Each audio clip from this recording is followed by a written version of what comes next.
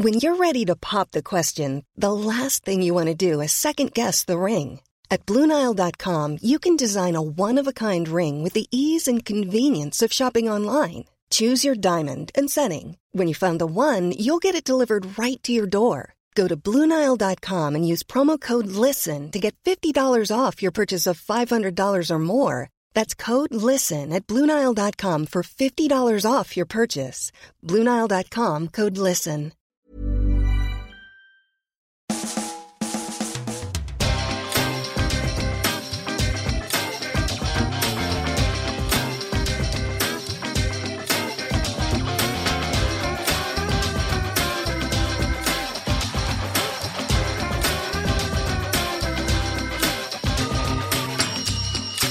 Hello there, welcome to a brand new Arsblog Arscast right here on arsblog.com. How are you? Hope you're well. Just to remind you that this is a podcast that will never, ever, ever make you take your clothes off at gunpoint. I don't care what kind of clothes you wear. You can wear too little, you can wear too many clothes. It's entirely up to you because you're an adult and you should be allowed to choose whatever the hell clothes you want to wear or don't want to wear. If you want to wear a coat indoors, then that's absolutely fine.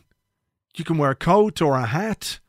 You can wear dungarees if you like. That's how open-minded I am to things. You can even wear dungarees while you're listening to the Arscast. We're open and we're progressive here, so we are. So it's been another week. We've had a game of football to play and, we've still been pretty quiet in the transfer market. Although, as I record this, it seems like things might be happening. Some things might be happening with this Deportivo La Coruña striker. Maybe it's hotting up now because, well, the transfer window, it's not far away. August 31st, and where are we now? Let's pretend that I'm talking to you today rather than recording this yesterday. So it's Friday, so we've got all day today. Friday, Saturday, Sunday, Monday, Tuesday, and then Wednesday. I think it closes at 6 o'clock. I think that's what it is. Oh, I'll just look it up here. Because you know why? I think they wanted to avoid drunkenness. What time does the transfer window close 2016? And here we go. Sky Sports, of course, would tell you, because they'll know. It's 11 p.m. It's 11 p.m. on Wednesday, and there are going to be people on the streets. There are going to be people thronging around the reporters. There are going to be children standing there who look like they're the product of other children. I don't mean actual children, but two children of the same parents. You know what I mean? Those people will be around. There will be people with brightly coloured sex toys ready to thrust them into whatever orifice they can get near. 11 p.m. The madness and the mayhem is going to overtake us all. So we've got the best part of 6 days to do transfer business. Of course, there is the still really, really good point that we've had months and months and months to do it. Like ages, sort of all summer to do the business. And now we're all banking on 6 days. Is it a plan? Is that part of our master plan? Is it that difficult to find players? Are we struggling to find the right talent to players who can only improve us? Is that what's going on? Or is it part of something more sinister, something more malign, something more dastardly? Because the closer you get to the close of the window, the lower your standards become. Start of the window, you're going, I want world class. I want absolutely world class. I'm looking for the next guy who can score 40, 50 goals a season. That's what I'm looking for in a striker. I don't want any old striker. I want the best striker out there. Okay, sure, maybe we can't compete with Barcelona and Real Madrid. We're not going to buy Neymar or Messi. We can't do that. But, we could get somebody really good. We've got all summer. We've got loads of money. We can do that. That's what you want. That's what you're like at the start of the summer.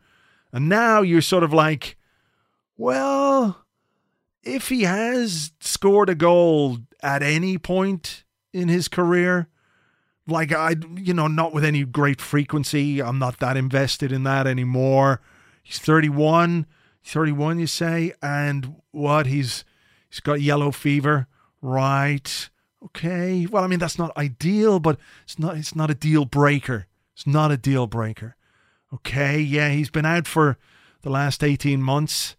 Both of his cruciate ligaments have been replaced with twine. He's an alcoholic. He cries a lot for no good reason. Sometimes in the middle of matches. And what he hardly ever turns up for training. What? Because he's always hungover because he's an alcoholic. Yeah. Well, I suppose it's better than no one. That's where we are. That's where we are right now. They've done it to us. You know, they have. They've done it to us. It's kind of like a Stockholm syndrome or something. I don't know. They've locked us away. It's like being kidnapped. And they lock you away in an attic and you're starving and you're starting like days later. You're so thirsty and starving and the situation is intolerable. But then they show you some kindness and they give you a piece of bread and maybe a teeny tiny glass of orange squash. And you're like, I love you so much. Thank you for looking after me this way. That's where we are with transfers. It's great. Look, maybe we'll do something interesting. Maybe we'll do something good between now and the end of the window. But, you know, it just feels a bit like that to me. Maybe it's just me. Maybe I'm letting myself get too carried away with the whole thing. But, you know, this is a big, big football club. They know what they're doing. They know the hold they have on us. These emotional bonds that we can't get rid of. Even if you wanted to, you couldn't. So they know they have you over a barrel. They can do what they want to you. Look, later on we're going to be looking ahead to a game against Watford this weekend. And then, of course, there's an interlull. So getting 3 points before we go into that is going to be very, very important, of course, because we don't want 2 weeks of introspection. Well, we won't have 2 weeks of introspection. We'll have like the remaining days of the transfer window. And then after that, we decide what's going to happen. So we're going to be looking ahead to that. We're also going to be playing one-day fantasy football with FanDuel. Your chance to win real, actual money. I came so close last week to winning actual money.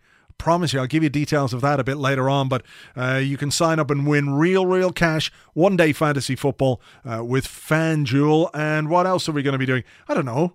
Other stuff. We'll think of some stuff to do between now and the end of the show. So last week we played Leicester and we drew 0-0. It was all right. Certainly better than conceding 4 goals.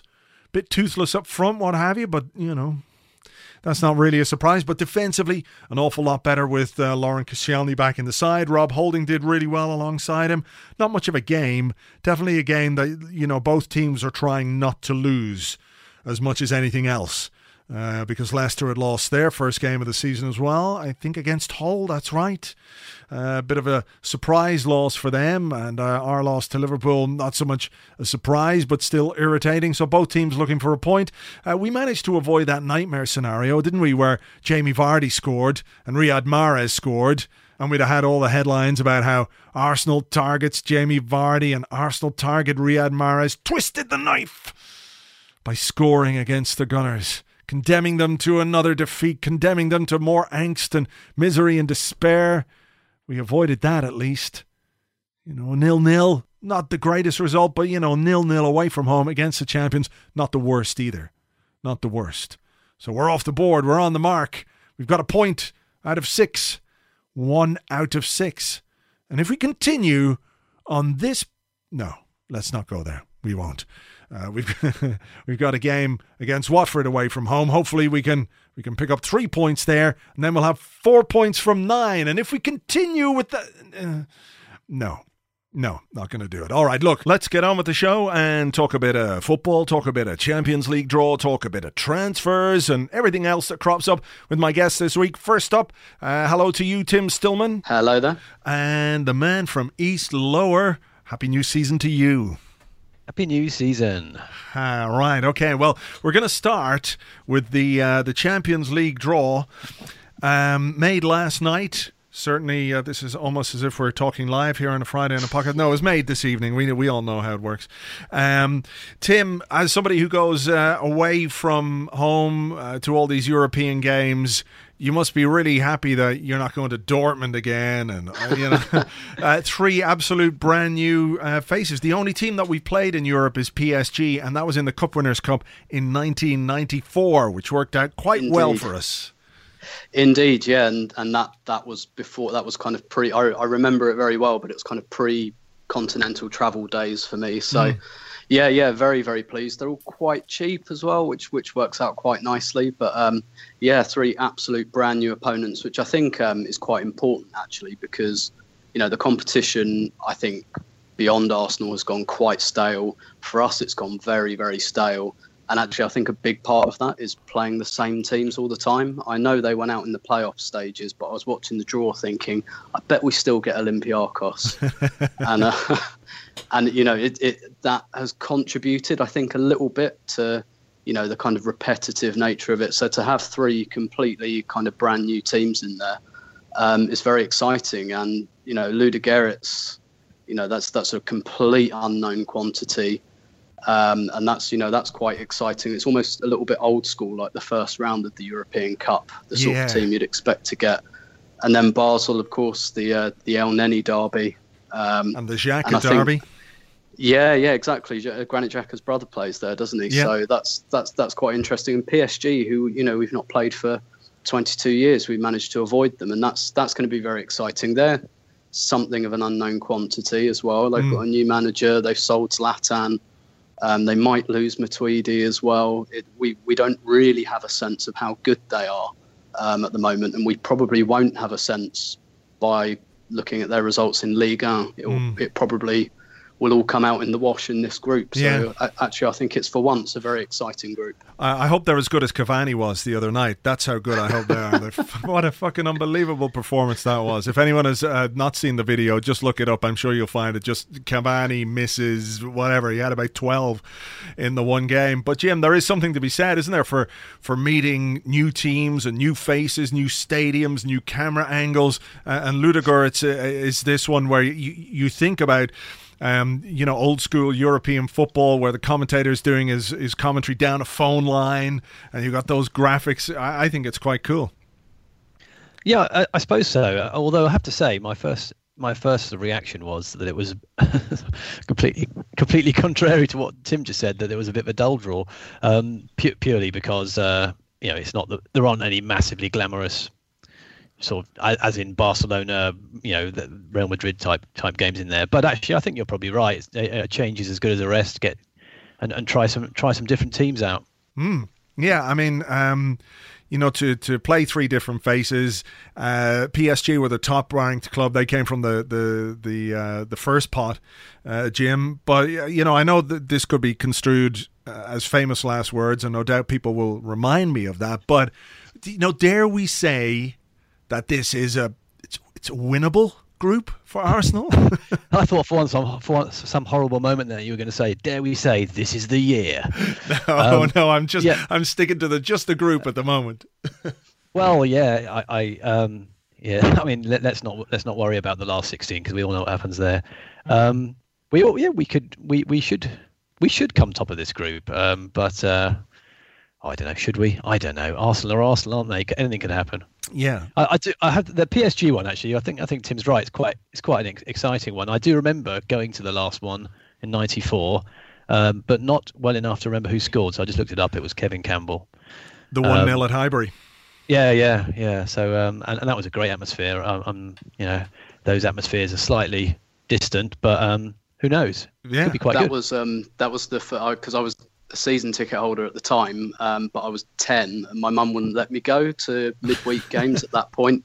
And as we progressed through the Cup Winners' Cup, I was going, go on, let me go. And she wouldn't let me go to the Torino game in the quarter-final. And then when we got Paris Saint-Germain in the semi-final, I was, I put on my serious face and I was like, I'm fucking going to this. And she kind of relented. So for me, that was very special. That was my first ever game at Highbury under the lights. And I think my abiding memory is just needing a wee for about 85 of the 90 minutes because of the bladder-crushing tension. Yeah, not all the beer you had at 10 years of age, no? Well, that too. All right. Well, look, we look forward to seeing what happens in the Champions League. So, Tim, it looks as if things are happening in terms of transfers. We've been waiting a while since Granit Xhaka signed, and obviously we did sign Rob Holding. We did sign Takuma Asano, although we won't be seeing him this season. It turns out he's probably going to go on loan. But we've been waiting for the manager to boost the forward line, and we've been waiting for him to boost the central defensive line further to Rob Holding. It looks like both of those things are going to happen fairly imminently now, with Mustafi almost done, and an out-of-the-blue striker coming in from Deportivo La Coruña, Lucas Perez. It always struck me that this was the kind of deal we were going to do when it came to a striker. I never really saw us pursuing Lacazette in any serious way beyond the sort of the valuation that Arsene Wenger had for him. He was never going to go above and beyond that. So it always felt like he was going to like pull a little rabbit out of the hat somewhere. This is certainly one from out of left field, though. Yeah, absolutely. And I think that the Perez deal it looks like the domino, really, because they've been haggling over this Mustafi thing for weeks, and all the information we've had and reading between the lines, it looks like Arsenal were unsure over the fee because they knew they needed a striker, but they were unsure about how much they'd have to pay. So getting a striker for, it looks like about £17 million, obviously fairly cheap, and relatively speaking in today's transfer market, and that kind of frees up the funds for us to go, right, okay, we can go a little bit over our valuation on Mustafi. So it's not a massive surprise to me that both of these kind of bricks have fallen at the same time. I suspected it might happen, that it might go down like that on deadline day. So yeah, it's happened slightly earlier than I thought, but none of it really surprises me. But Perez it's a very, very interesting one. I think we've known for some months that we're probably not going to get the vintage of striker we'd all like, but we definitely need a more mobile option. And I think what this does, it looks to me like he's probably, from what I know about him, going to be a bit of a replacement for Welbeck. And I think that probably Arsene still hasn't given up on that Goldilocks striker, that kind of Ozil or Alexis, but a centre forward that, you know, if and when that drops in a future window, he wants to be front of the queue, and therefore he doesn't want to spend all of his budget on someone like Lacazette. And actually, I think the point he made about salaries last week was a real light bulb moment. I think when he spoke about it's all very well paying 50 million for a player, but when you pay 50 million for them, you've got to pay them a wage that's commensurate. And he's looking around his squad. He can't get rid of Szczesny, who has no future here. He can't get rid of Debuchy. He can't get rid of Joel Campbell. And I think he's thinking, you know, if I sign up, say, Lacazette and then I pay him 180 grand a week, and he's not up to the scratch, then it's going to be very, very tough to get rid of him. And I think what we've seen is wage inflation. Sorry, Tim, but and wage inflation elsewhere as well. If you know, some of the other players will say, "Well, look, if he's on that much, I want that much too." So before you know it, it's happening. Exactly. So it looks to me like it's the wages more than the transfer fees that he's kind of quote unquote objected to. And Perez it's a very interesting one. You know, I'd never heard of him before, probably this morning, but from everything I've read, he kind of looks like that fairly wiry, mobile centre forward. And I think the important thing about this is, even if he's a little bit 7 out of 10, I think Ozil's a genius who can work with any striker, but I think you'd get a bit more out of him with a more mobile striker than Giroud. And Alexis really, really, I mean, look at the way he pairs up with Walcott and Welbeck compared to Giroud. He really benefits from having that kind of striker. So even if Perez is a bit 7 out of 10, if he can get us a little bit more out of Ozil and Alexis, then that's quite a big kind of perhaps invisible gain. Yeah, it's an interesting move because he was almost done to Everton, we believe.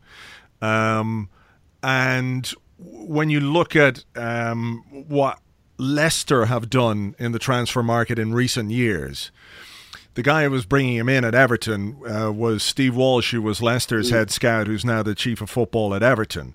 So I wonder, was there something of it, well, look, if they're going to go for it, maybe we'll have a go at this. And we have that Leicester analytics guy who's come in as well. So I wonder if, you know, there's a bit of that connection. But Jim, maybe as well, slight shades of Jamie Vardy, because he's a guy who's had a relatively journeyman career up until now, you would say. He's been in Russia, he's been in Greece, he's come back to his hometown club, Deportivo La Coruña.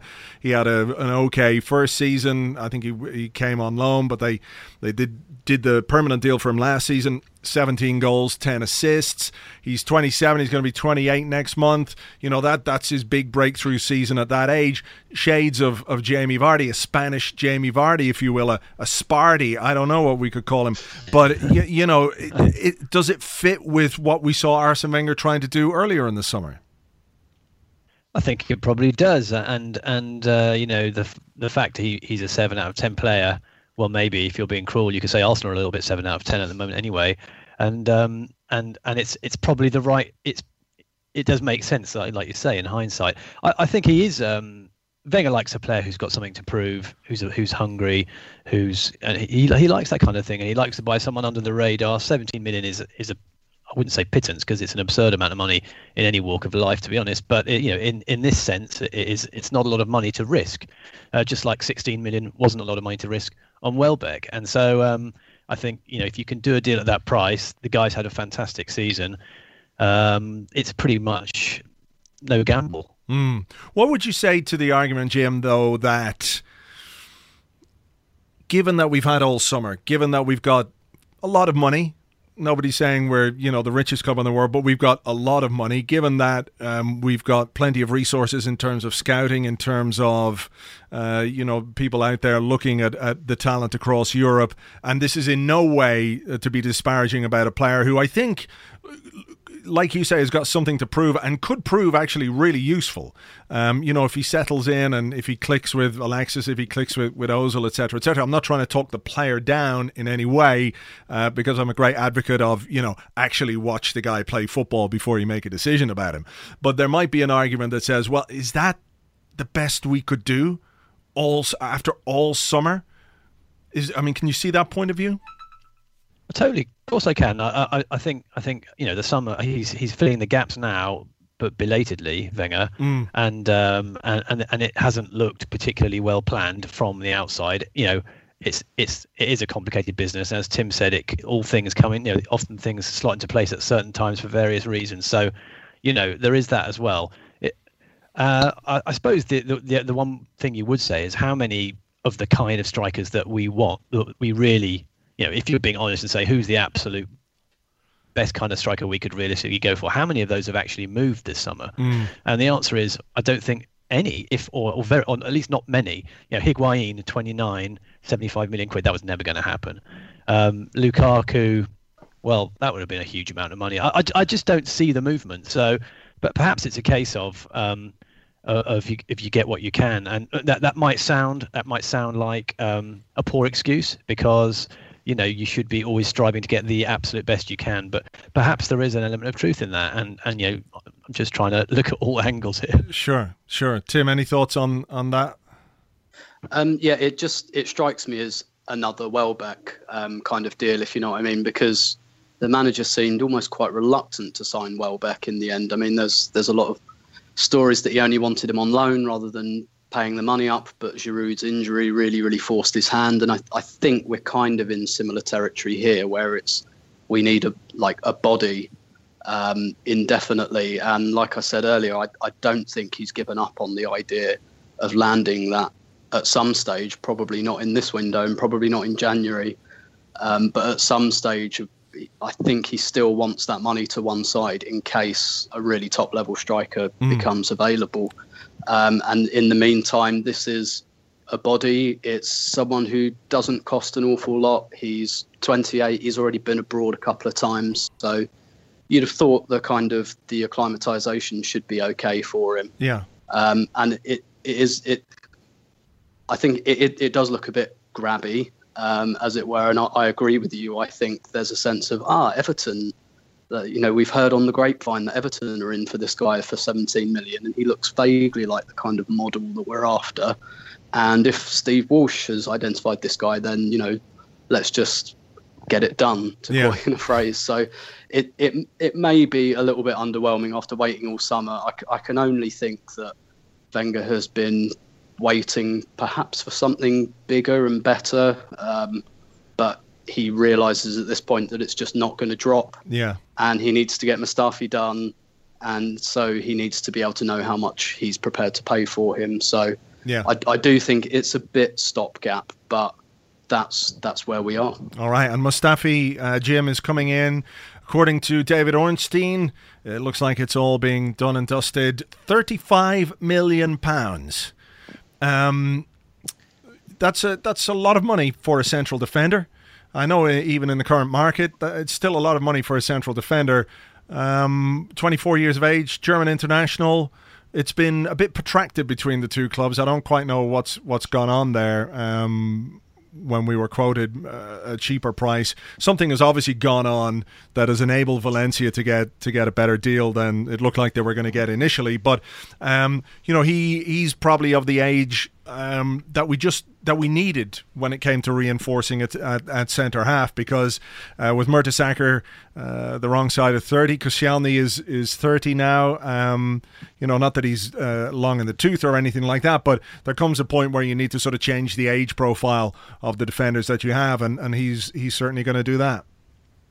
Yeah, and he would have some resale value as well. But it is a massive amount of money for a central defender, no doubt about it. And you would think at that price he walks straight into the team, wouldn't you? I mean, on that basis, like Granit Xhaka. Well, the thing about Xhaka is it's that classic thing, which I think you first game of the season, you put someone on the bench, rightly or wrongly, to give them a flavour of what it's actually like. Yeah, and I think there was an element of that with him. But I think. That price, if you're paying that money, it doesn't sound like a backup fee, does it? So a penny for the thoughts of Mertesacker and Gabriel, but I think neither of those. Well, Mertesacker I think is a fantastic player, but Gabriel has hardly set the world on fire. So it'll be interesting. It'll be interesting how that one pans out. But it's a position we needed. We've now got quite a lot of central defenders. Many of whom are either unfit or not quite ready, but it gives us a lot of options, and so interesting to see if he comes straight into the team or not.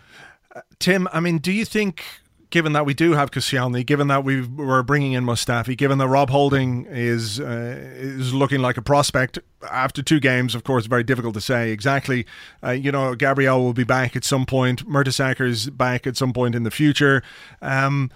Do you see, let's say, it being curtains for Callum Chambers, perhaps? And I know we're very focused on the players who are going to come in, because that fills the need that we have for transfers. But there is also a need to look at the squad and see, well, how is he going to keep someone like Chambers happy? How is he going to keep Mathieu Debuchy happy? I don't think he can. So, I mean, as well as players coming in, between now and the end of the window, what are you expecting to happen in terms of outward movement? Well, I definitely think it sounds like Callum Chambers will go out on loan, which I think sounds fair enough. What's kind of interesting is that we've got 6 centre-halves now, and they're in 3 very distinct age groups. So we've got Mertesacker and Koscielny, who are both over 30. Then you've got Holding and Chambers, who are both 2021.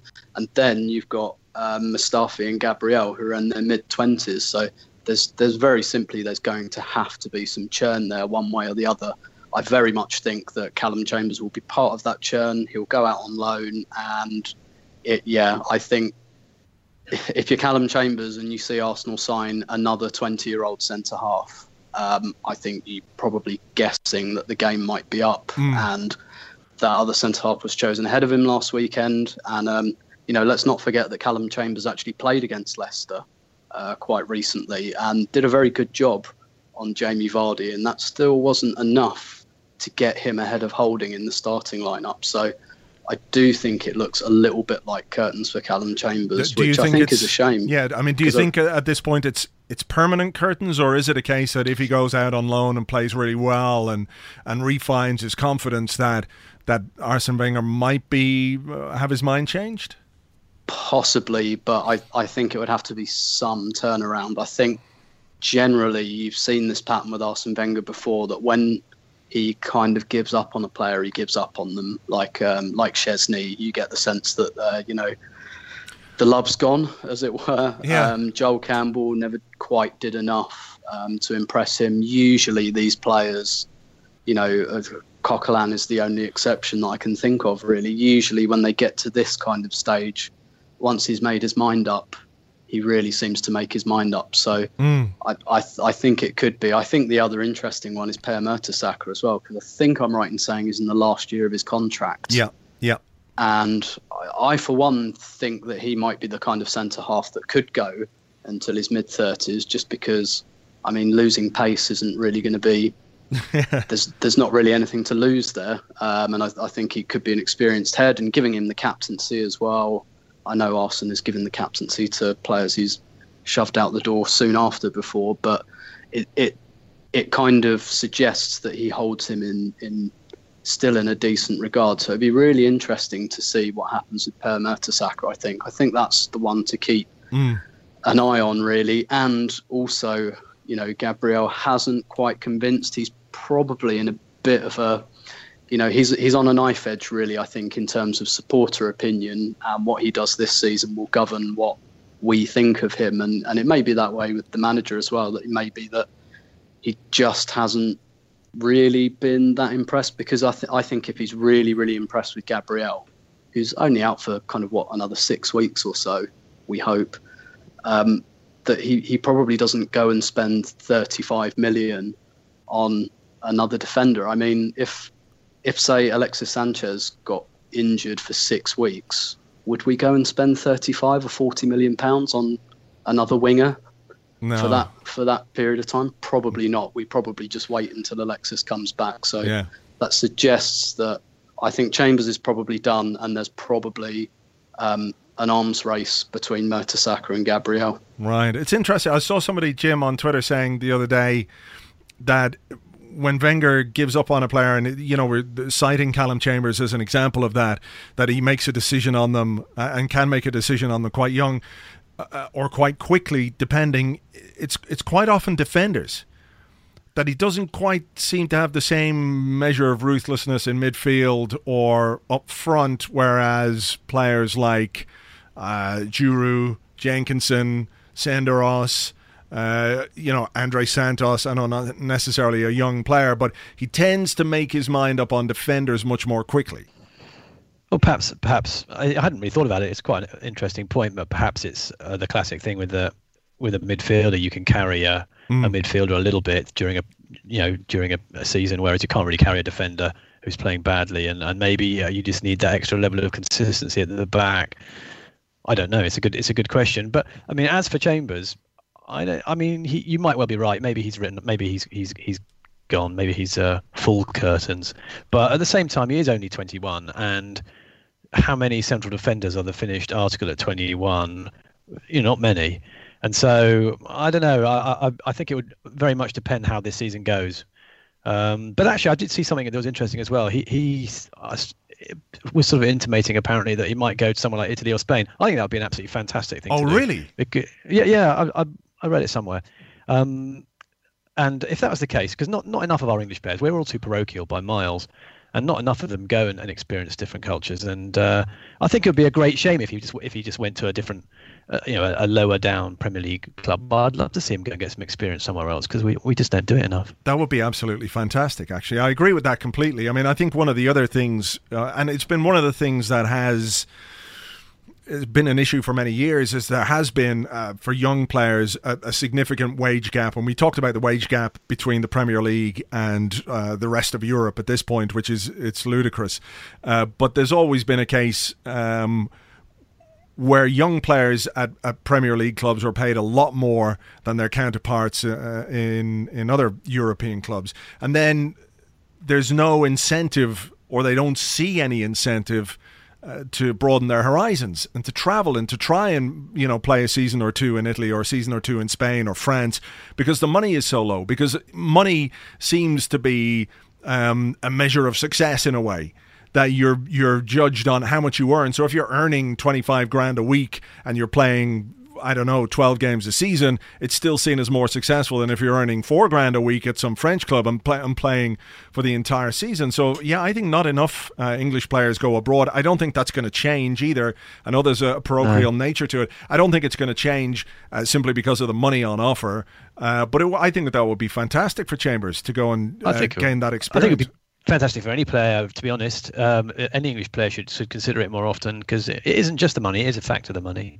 But I think that if you look back at the history of English football over the last 30 years, not enough leave these shores, a very, very small amount. Yeah. So I think that's something that would really benefit the overall education of English football is if they did it a little bit more. Yeah. When's the last time? Whether he does is another matter. He'd probably end up, somewhere mid-table, when I don't know. Yeah. But when's the last time a big English player went abroad, at his peak years, that you can think of? McManaman? Well, Bale. Or Beckham. Oh, Bale, obviously. yeah, Bale and Beckham. Okay. But that's about it, isn't it? Not many. Michael Owen did that year at Real Madrid as well, where everybody thought he was a footballer. That Yeah, weird time back where he in won. those days. Yeah, where he won the Ballon d'Or. And Bale's Welsh, we should also point out. So, Yes. Before you get the brickbats thrown at you. I don't think anyone's going to do that. So look, we've got a game coming up against Watford, Tim, this weekend.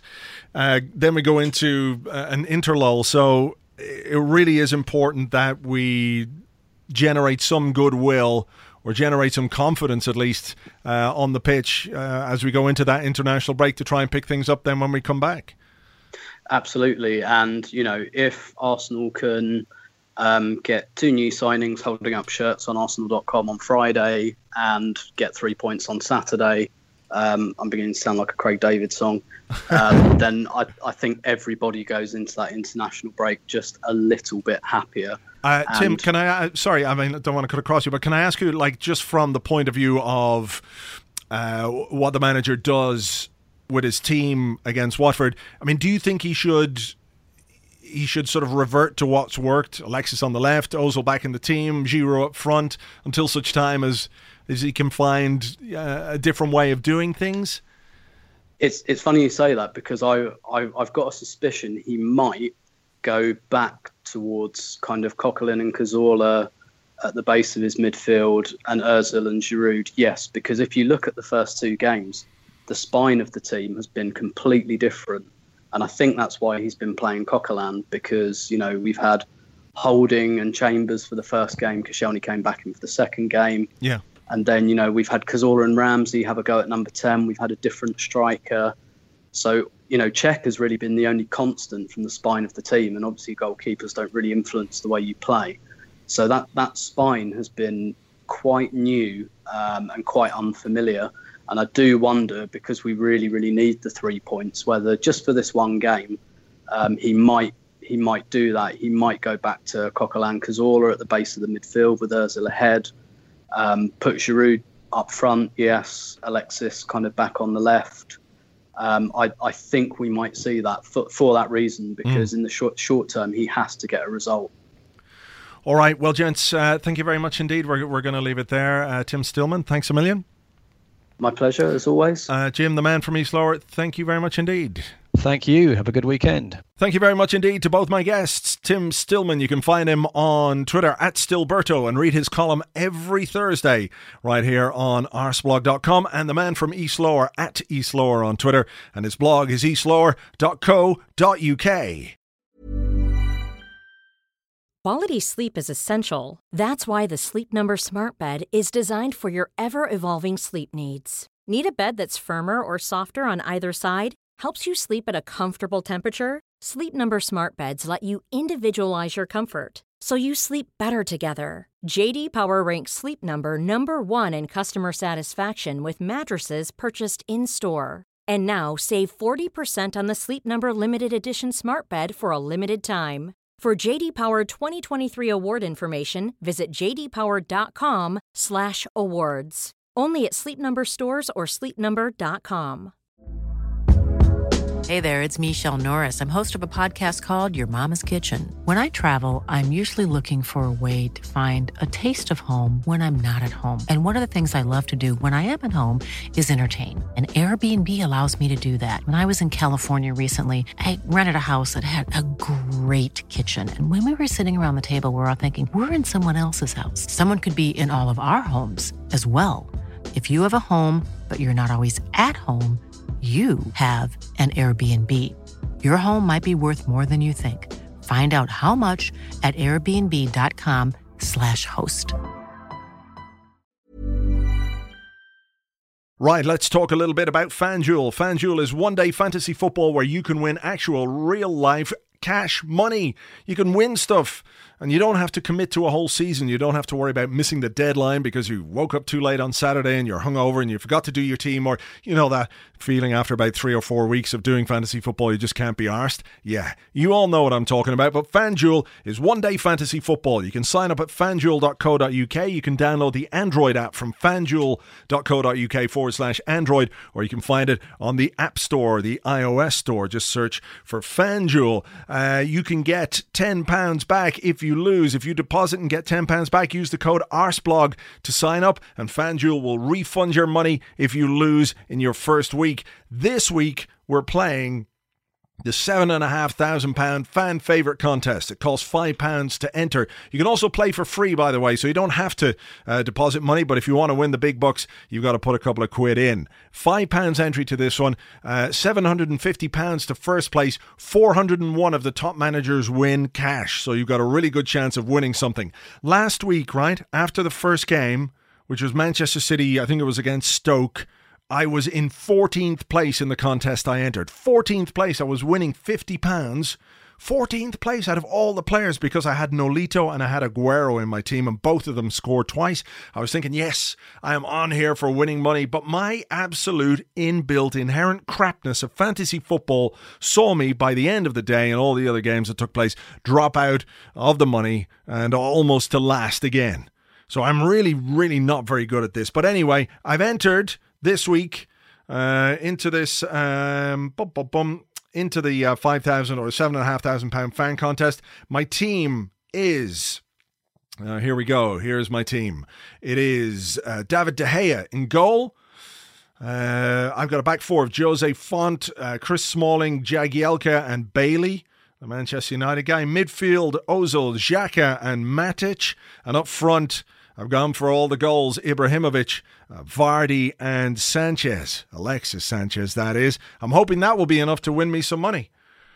We'll see. I'm not confident in any way. But if you want to play, you can do it at fanduel.co.uk. Sign up. You can play on the web or with their apps. And make sure you use the promo code ARSEBLOG when you sign up. Because if you do and you lose your first game, they'll refund your money up to £10. So you can't say fairer than that. fanduel.co.uk and use the code ARSEBLOG. So there's so much going on that we haven't got any team news ahead of tomorrow's game. I'm looking here on the Arsenal website right now, and you're thinking, no injury news anyway, but is he going to bring back Olivier Giroud? Is he going to bring back Mesut Ozil? And what's he going to do with Alexis Sanchez? I don't think Alexis as a striker is really working, to be perfectly honest.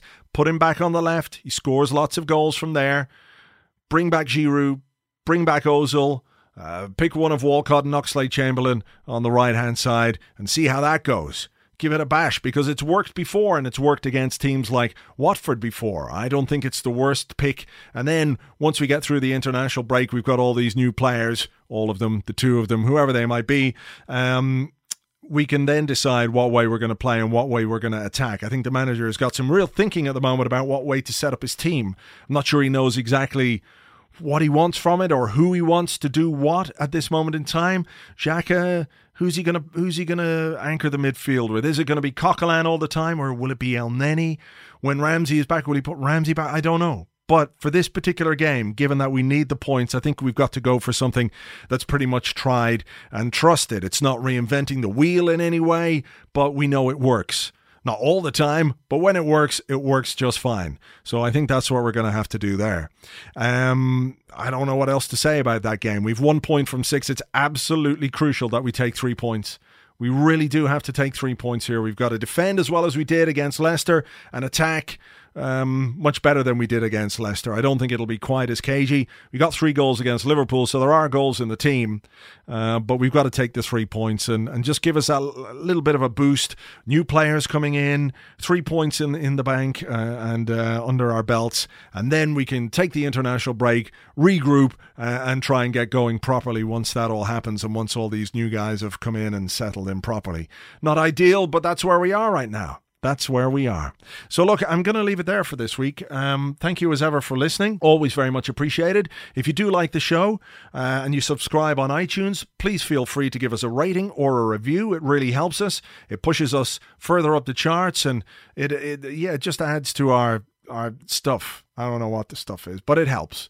in some weird, ethereal way. So if you fancy doing that, thank you very much indeed. You can find all the archives, as always, on our Acast page. That's acast.com/arseblog. James and I will be here on the Arsecast Extra on Monday. We'll be looking back at what happened over the weekend. And make sure you check out the Facebook page of Arsenal NYC. We are going to be in New York. We're going to be doing a live Arsecast Extra on Sunday, the 25th of September, after the Chelsea game. You get all the details on facebook.com/Arsenal NYC, and we'll have some more details on site over the next few weeks as well. So, look, have yourselves a great weekend. Going to keep fingers crossed for 3 points for all the other teams that we don't like to lose and play terribly, and maybe we'll win some money on FanDuel. So until the next one, take it easy. Cheers. Bye-bye.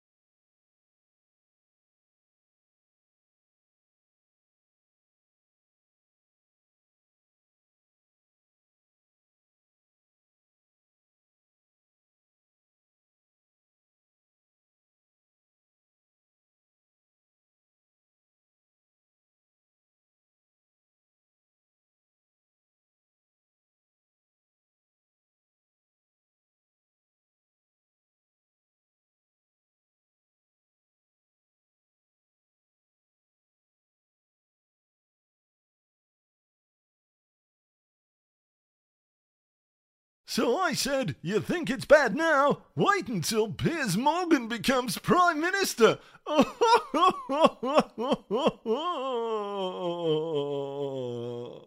Anyway, back to the phone lines right now, and we're joined on the line by Bob Proton, an Arsenal fan. Bob, difficult times for the Gunners. 5 consecutive Premier League defeats, including going down 3-2 at home to Burnley. How are you coping? No, everything's grand. There's no problems. Look, Arsenal might have lost 3-2 to Burnley, but we scored 2 goals. Liverpool? Nobody talks about Liverpool losing 2-0 to Burnley. If we'd been playing Liverpool instead of Burnley, we would have beaten them 2-0. But, Bob, you've already lost to Liverpool 4-3 at home. Yeah, but that was just the opening day of the season. We weren't really ready, you know. Things, it takes us a while to get going. You can't judge on the first game, so you can't. But would you not consider your lack of readiness a problem in itself? Why didn't the club replace Per Mertesacker? Why were the defensive frailties allowed to contribute to that defeat? Well, you know, if you look back on it, it's probably down to the referee. He allowed Liverpool get away with whatever they wanted. They could kick the ball around, pass it to each other. He let them play football, and frankly, that's just typical of the way that referees behave towards Arsenal. Right.